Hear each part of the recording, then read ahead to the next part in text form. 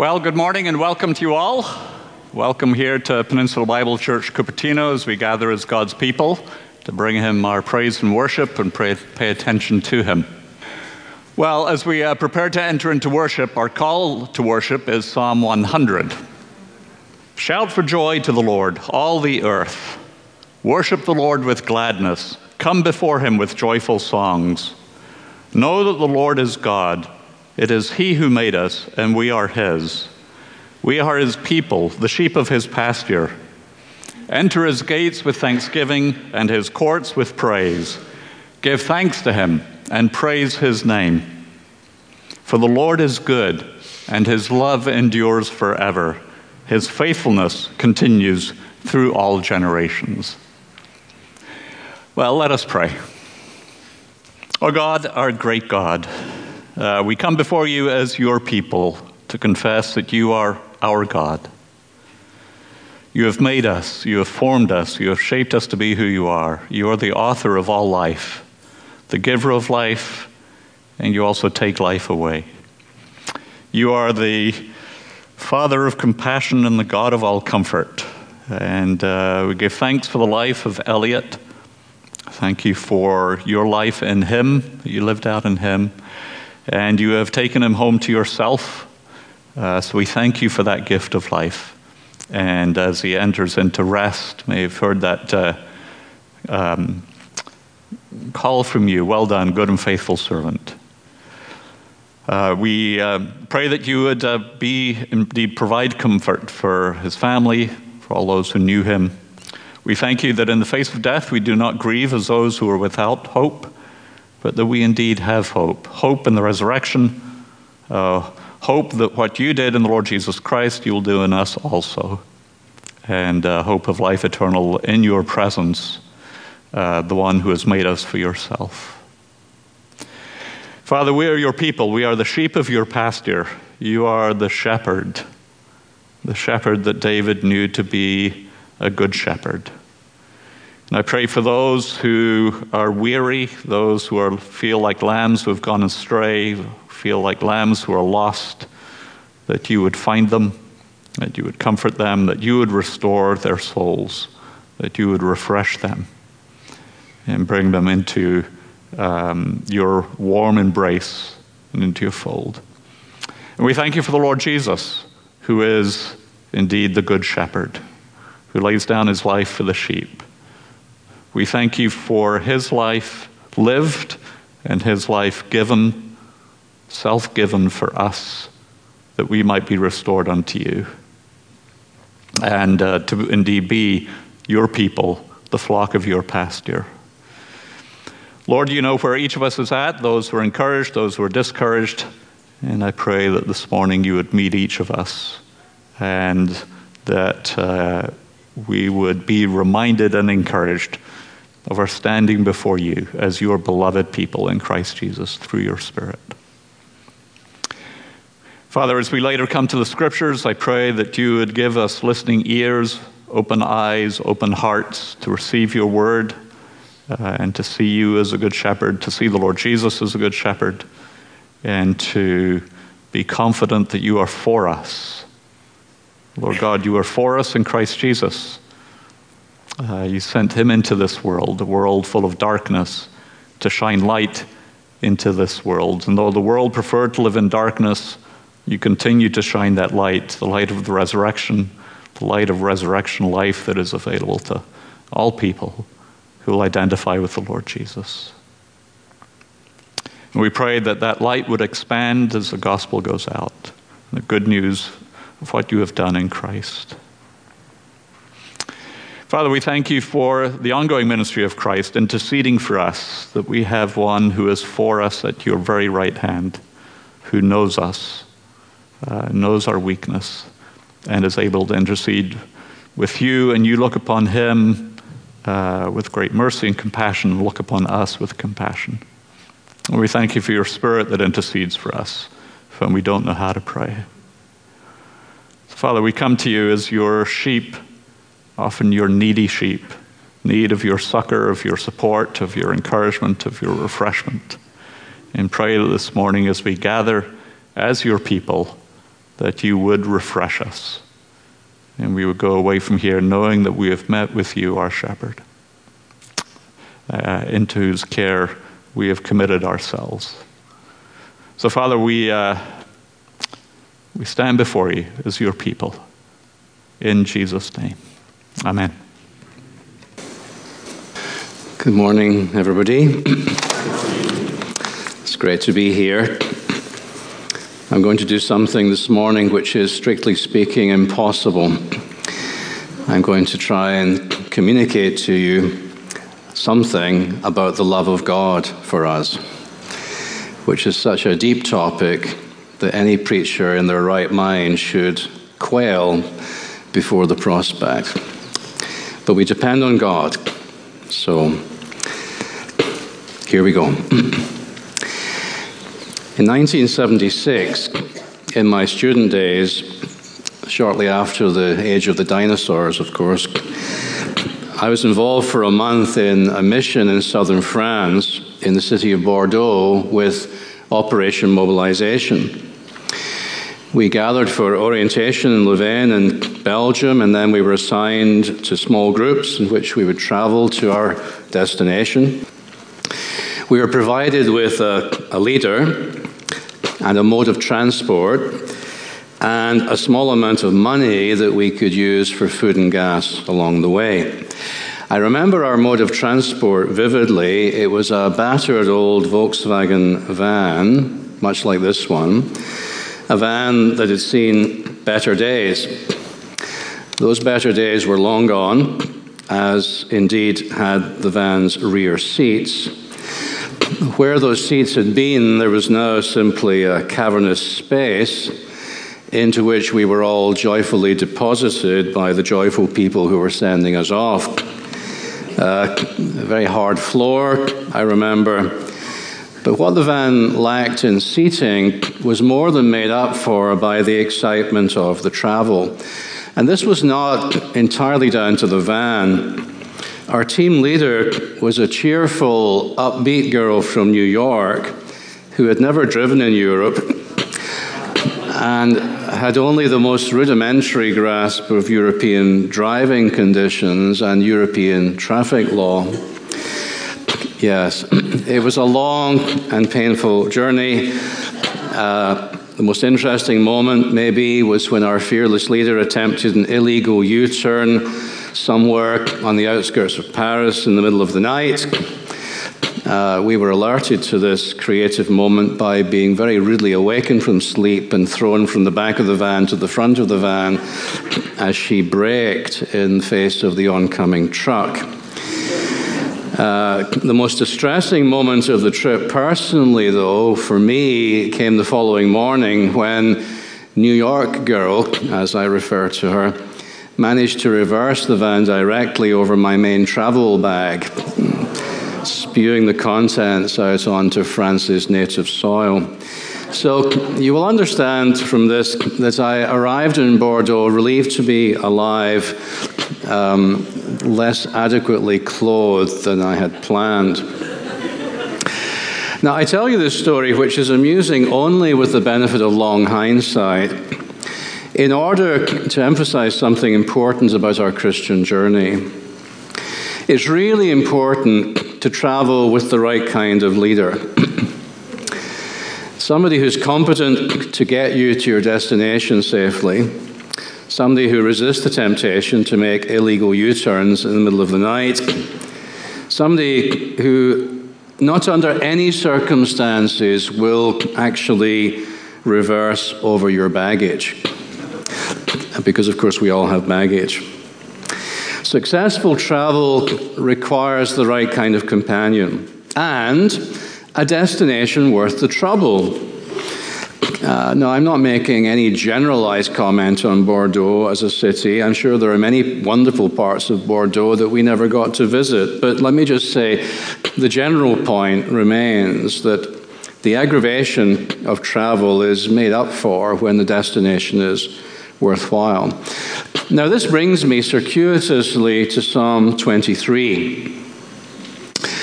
Here we have a biblical text that is about a journey our journey with God.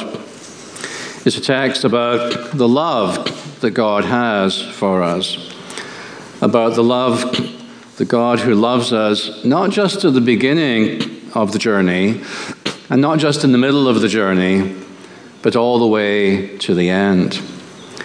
It's a text about the character of the God who leads us through life. It's a text about the nature of the destination toward which he leads us. It's a text about the certainty of getting there. And Psalm 23 speaks about these important, crucial realities using two leading metaphors. And it's these metaphors that I want to unpack for us all this morning. First of all, God who is a good shepherd. And secondly, God who is a generous host. So first of all, God who is the good shepherd. This is what verses 1 to 4 are about. The metaphor of shepherd is fairly commonly used in the Bible. You probably are aware of this. Closely associated in the Old Testament with God's leading of Israel in the wilderness, with Israel's return from exile in Babylon later.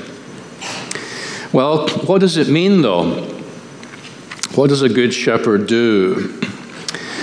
A good shepherd makes sure that the sheep, first of all, eat the best food.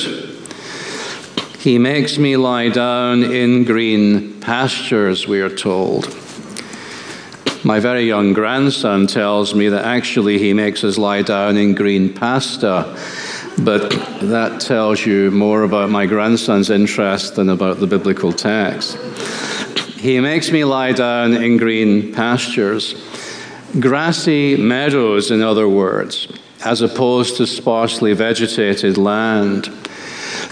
If you've been to the Holy Land, you'll know that quite a lot of it does not make for good sheep food.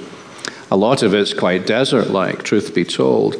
But the Good Shepherd manages to find green pastures, even in the midst of all these challenges. He manages to find abundant, lush pastures, whether in the rainy season or the dry season, all the year round. And such a thing is not easy. It takes effort. It can be done with effort. So the real question, I suppose, is why does the Good Shepherd try so hard to do this difficult thing?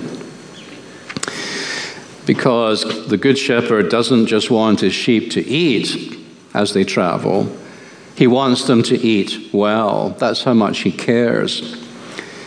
The average shepherd might not care. The hired hand that Jesus describes in John 10, who's only in the sheep business for the money, he might well not care. For him, it's not the sheep that are important. And indeed, I'm sure that those of you who own businesses have all met employees like that in your time. Minimal effort, maximum sense of entitlement. So the hireling shepherd might not care about the sheep. Well, they're only sheep, he might say. I'm sure they'll manage on the scrub. Why should I make too much of a fuss? But the Good Shepherd cares.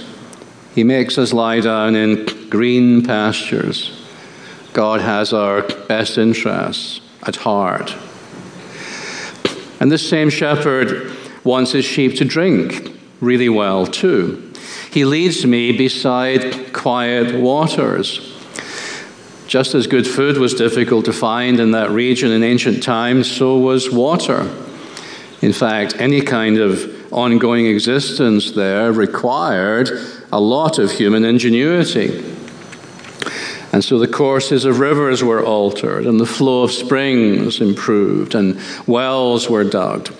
Rainwater from the wet months collected in deep reservoirs or cisterns for later use. It wasn't easy to find water back then. Even less easy to find water that was safe for sheep to drink, because if you're a sheep who's looking to drink, you don't want to be sticking your head into a torrential river and finding yourself 800 meters downstream with your legs in the air and somewhat dead. You don't want turbulent water if you're a sheep. You don't want a raging flood. You want quiet water. But a lot of the water supply back then was turbulent, as it is now. Flash floods, suddenly filling the wadis with raging streams, likely to sweep away anything caught in their path. Lots of turbulent water. But the Good Shepherd leads his sheep beside quiet water, even though, again, it may take considerable effort to find such water. That's how much God cares. Not just any food and drink, but the best kind of sustenance on the journey through life. And so the picture we're building up here is of a generous person, not a meager provider, not an Ebenezer Scrooge kind of a shepherd, not a grudging person or a petty person. The Good Shepherd loves the sheep and pours out blessing on the sheep. That's what we learn. And by providing for the sheep in this way, says the psalmist, God restores my soul, or perhaps better, restores my life, puts life back into us when it is ebbing away through lack of sustenance. We might well translate this also simply as he refreshes me. That's what the care of God achieves for the sheep, who's a member of this particularly happy flock. The Lord is my shepherd. Well, what does it mean? Fundamentally, it means I shall not be in want.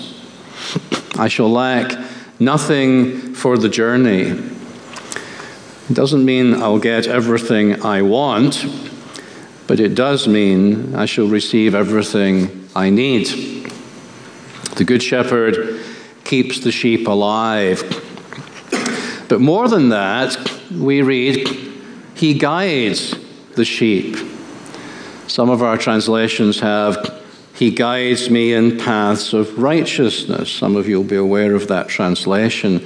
In other words, this is not an open-ended ramble through the countryside, this journey. The sheep are not left to the devices and desires of their own hearts. The sheep did not plan the itinerary, which is just as well, given the general foolishness of sheep and their famous capacity for getting lost and into danger. You will have noticed, perhaps, that sheep are not the brightest of God's creatures, not well endowed with common sense. They don't possess an especially good sense of direction. I came across a story a number of years ago, and don't ask me how, from a leading English language newspaper in the Gulf state of Qatar, 2009, on what was obviously a slow news day in the Persian Gulf. The headline, 400 sheep fall off a cliff in Turkey. That was the headline. And the story went on to describe how hundreds of sheep had followed one lead sheep off this cliff, plunging to their deaths while the shepherds looked on in dismay. 400 sheep died. Another 1,100 sheep followed them and survived because they bounced, essentially. Sheep follow sheep. That's the point, right? Sheep follow sheep. They don't necessarily plan where they're going, and they certainly don't think much about direction. In Psalm 23, mercifully, the itinerary for the journey does not lie with the sheep. The itinerary lies with the shepherd. And the shepherd we're talking about here is not the least bit like those Turkish shepherds who neglected their flock while they were eating their own breakfasts. This shepherd is attentive, makes sure that the sheep stay on the right kind of paths. That's really what that phrase, paths of righteousness, means. The word righteousness, for us modern Bible readers, has an obvious sense of moral, religious connotation. So perhaps it's not the best translation choice here as applied to sheep.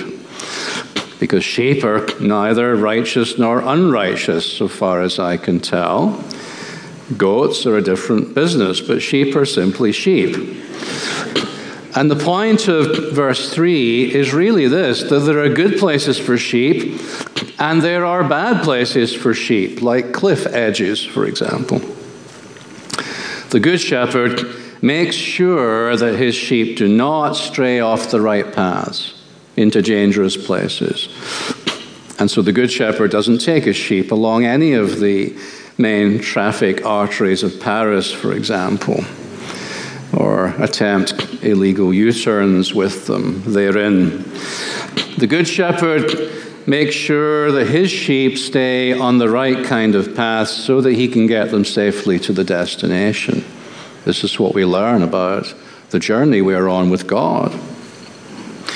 Now, of course, we will, all of us, in the course of that journey on the right path, pass through dark and dangerous places. That's the next thing we learn. Psalm 23 is not a naive psalm when it comes to human experience. If it were naive, it would be very difficult for us to regard it as truthful. But Psalm 23 is not naive. It knows about darkness and danger. It knows about evil and chaos. It knows about the sheep traveling through the valley of the shadow of death. Just take that slide there back one or two, please, if you wouldn't mind. Yeah, forward again. Just we got a little bit out of phase. I think we're good now. There's a slide of a dark valley next, I think, if you go to the... Well, no, one more. That's a happy... There you are. It's not particularly dark, I guess, but it's a valley. The picture in the psalm is really of the darkest valley or ravine that you can imagine, a place where there might be threats lurking in the shadows. It's not just a picture of death, although it does include death, of course. The phrase valley of the shadow of death is just a particularly graphic way in Hebrew of expressing a superlative. Holy of holies, most holy place, King of kings, the greatest king. And so, in this case, a place of deadly darkness. That's really what we're to think of here. My colleague Eugene Peterson once translated this simply as Death Valley, a dangerous place for sheep. And the point of the psalm is that the Good Shepherd does not simply look after the sheep in the pleasant places, but he looks after the sheep in the unpleasant places where he himself leads them, crucially. Now notice this. There's no way to the destination in this journey with God that does not pass through dark places. There's no way of getting to the destination without these moments in life. That's really what the whole book of Psalms tells us. Think of all those traumatic Psalms of lament. It's what the book of Job tells us. It's what the entirety of the New Testament tells us. We have no way of getting to our destination with God without sometimes going through dark places. And frankly, anyone who tells you otherwise, and there are many who would, is simply not telling you the truth. Anyone who tells you that the Christian life is a pain-free life, a healthy, wealthy life with no darkness in it, well, that really is just a false prophet peddling a pernicious gospel, a wolf in sheep's clothing. The journey we are on to the city of God is a journey that must take us through dark places. But the important thing to notice about the psalm is that the Good Shepherd will walk with us through the dark places. You are with me, says the psalm. The Good Shepherd will not send the sheep ahead through the dark valley and skip around by some other more pleasant route. See you later. Good luck with the bears and the lions. The Good Shepherd will not leave us in dark places. As Paul puts it later in 2 Corinthians, God comforts us in all of our troubles. God comforts us in the troubles. He doesn't necessarily take the troubles away, but God is found in the midst of them. Why? Because the Good Shepherd has bound himself by name to the flock, we're told. His reputation, his good name as a shepherd, is bound up with success. It's a matter of honor to God that he will get us safely to the end of the journey. So this is really, and I'm sure you'll agree with me on this is really a wonderful companion to have for the journey through life. And this is why the psalmist says, I shall fear no evil. Notice, he doesn't say evil doesn't really exist. Evil exists all right. It's real. It's unavoidable. But we need not fear it. Why? Well, because basically the Good Shepherd is well armed. That's why. He has a rod, which is not a very great translation. It makes me think of a stair rod or a fishing rod or something, and you're not going to do much damage with either of those. We really have to think of a really mighty cudgel. That's a better word. The kind of thing David used to fight off the bears and the lions. And he also has a staff, which is a long stick used for keeping the sheep in line. So one way or another, the shepherd is well able to get the sheep through the nasty places of life. Just go back one slide, because I want people to dwell on the size of that cudgel. God is able to defend us. God is willing to do it. Therefore, the perfect companion for the journey. Your rod and your staff, they comfort me. Well, of course they would. And so this is a picture of the journey. What about the end of the journey? Well, that's where verses 5 and 6 take us next. And they tell us the end of the journey makes the journey well worth the trouble. The imagery changes now from God as the Good Shepherd to God as the generous host, welcoming us into his home. Here, the pilgrim, you and I, we encounter a wonderful, risk-taking host. We encounter somebody who welcomes us into his home, even though we are not highly regarded by others, we're hated perhaps by others. But God welcomes us in anyway, in the very presence of our enemies. He doesn't care. It's a very warm welcome, symbolized by the anointing with oil. You anoint my head with oil. Olive oil often appears in Scripture as a symbol of great wealth and blessing and luxury, which is why it's used to anoint kings and priests. So think about the symbolism here. Who are we to God? We are people of that character, that nature. You anoint my head with oil. Very, very warm welcome. And of course, there's a fantastic banquet organized. God sets out a feast for the pilgrim, an abundant feast, cup overflowing with wine, we're told. Another luxury item in the ancient world. And lots of it to be found here. So this is a very festive occasion. We may be despised in the outside world, but here in the house of God, we are honored and we are welcomed and we enjoy extravagant hospitality. Not grudging hospitality, not mean-spirited hospitality. Well, welcome here. You made it, I guess, so I suppose I'll have to let you in. Here's a sandwich. No, that's not what we're being told. Extravagant hospitality. It's not at all like some of those jokes that we've heard about heaven. They always involve St. Peter. Do you know these jokes? You show up at the pearly gates. They're always closed. You need to get past St. Peter somehow to get in. So there's a closed gate, there's a gatekeeper, and there's always an exam of some kind. And then maybe you'll be allowed in. But that's not how it is at all for the sheep who belong to Jesus. Here's how it is. The city gate is open. Jesus himself is the gate. We read that in John chapter 10. There's not a bureaucrat or a clipboard in sight.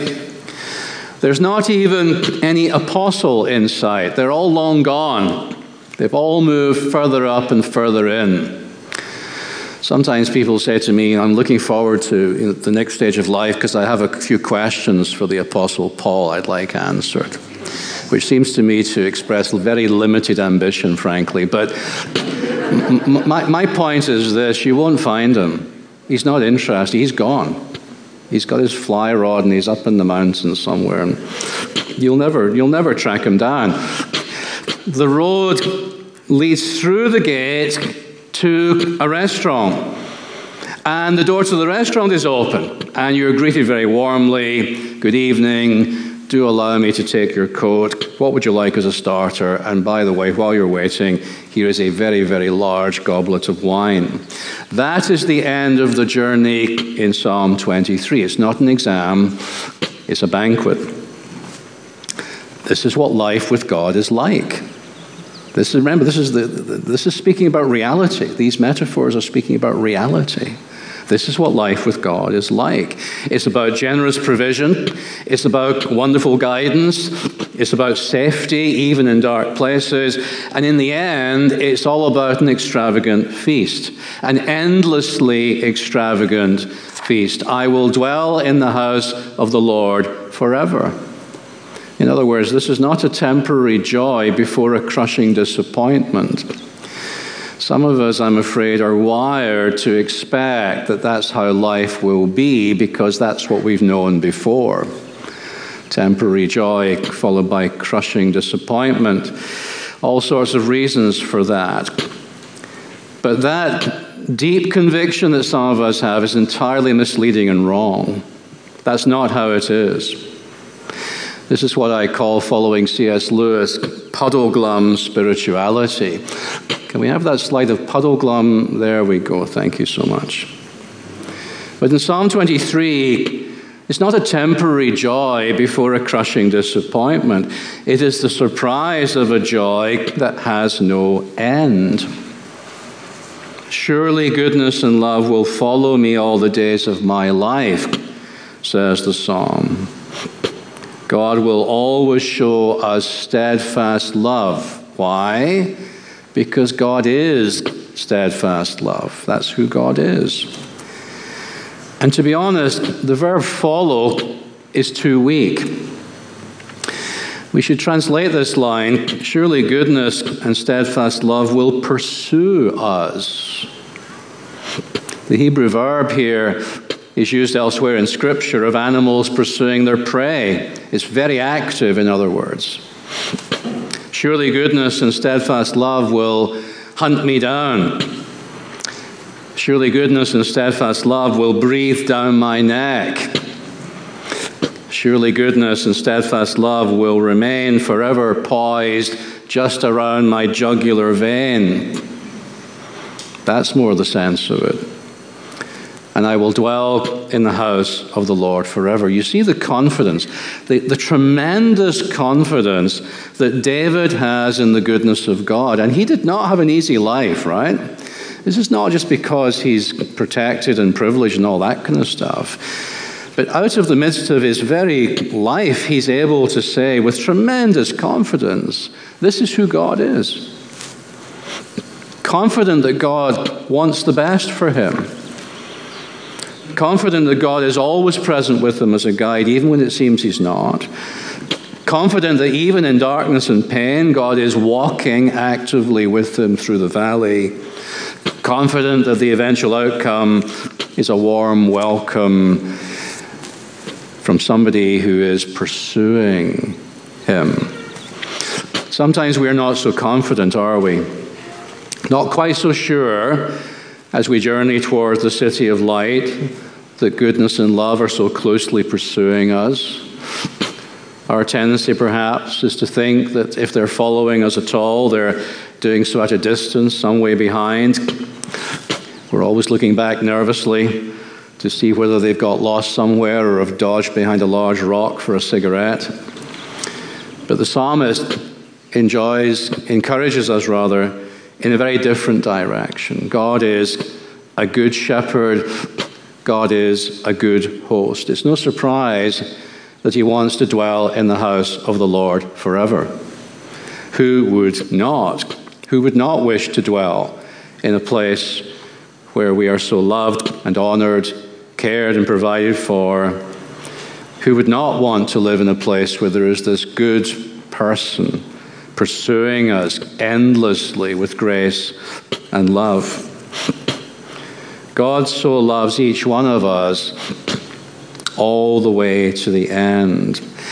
And in the New Testament, of course, we see the fullness of this love on display in the person of our Lord Jesus Christ, who picks up all of these threads that we're talking about here and weaves them into a wonderful tapestry. Jesus, who saw the crowds and had compassion on them because they were like sheep without a shepherd. Jesus, who tells his disciples to go out and preach to the lost sheep, who tells a story about a lost sheep to explain his mission, and who tells us, I am the good shepherd. Jesus, who associates with sinners and eats and drinks with them in the midst of their enemies and his enemies, who speaks of a great banquet at the end of time to which everyone who loves God will be welcome from east and west. Jesus, who tells the parable of the prodigal son involving a banquet in celebration of a lost son who comes home. And amazingly, that parable of the prodigal son in Luke's gospel closely follows the parable of the lost sheep. Luke saw the connection. I think he was reading Psalm 23 when he decided how to put that chapter of Luke's gospel together. Jesus, the good shepherd, Jesus, the generous host. And both images, of course, turn up in Revelation chapter 7, where we have that wonderful paradox, the paradox of the Lamb of God, who is also the shepherd, ensuring that his people never again hunger or thirst. A great multitude at the end of time standing before the throne of God, and you remember the text perhaps. And he who sits on the throne will spread his tent over them. Never again will they hunger. Never again will they thirst. The sun will not beat upon them, nor any scorching heat. For the Lamb at the center of the throne will be their shepherd.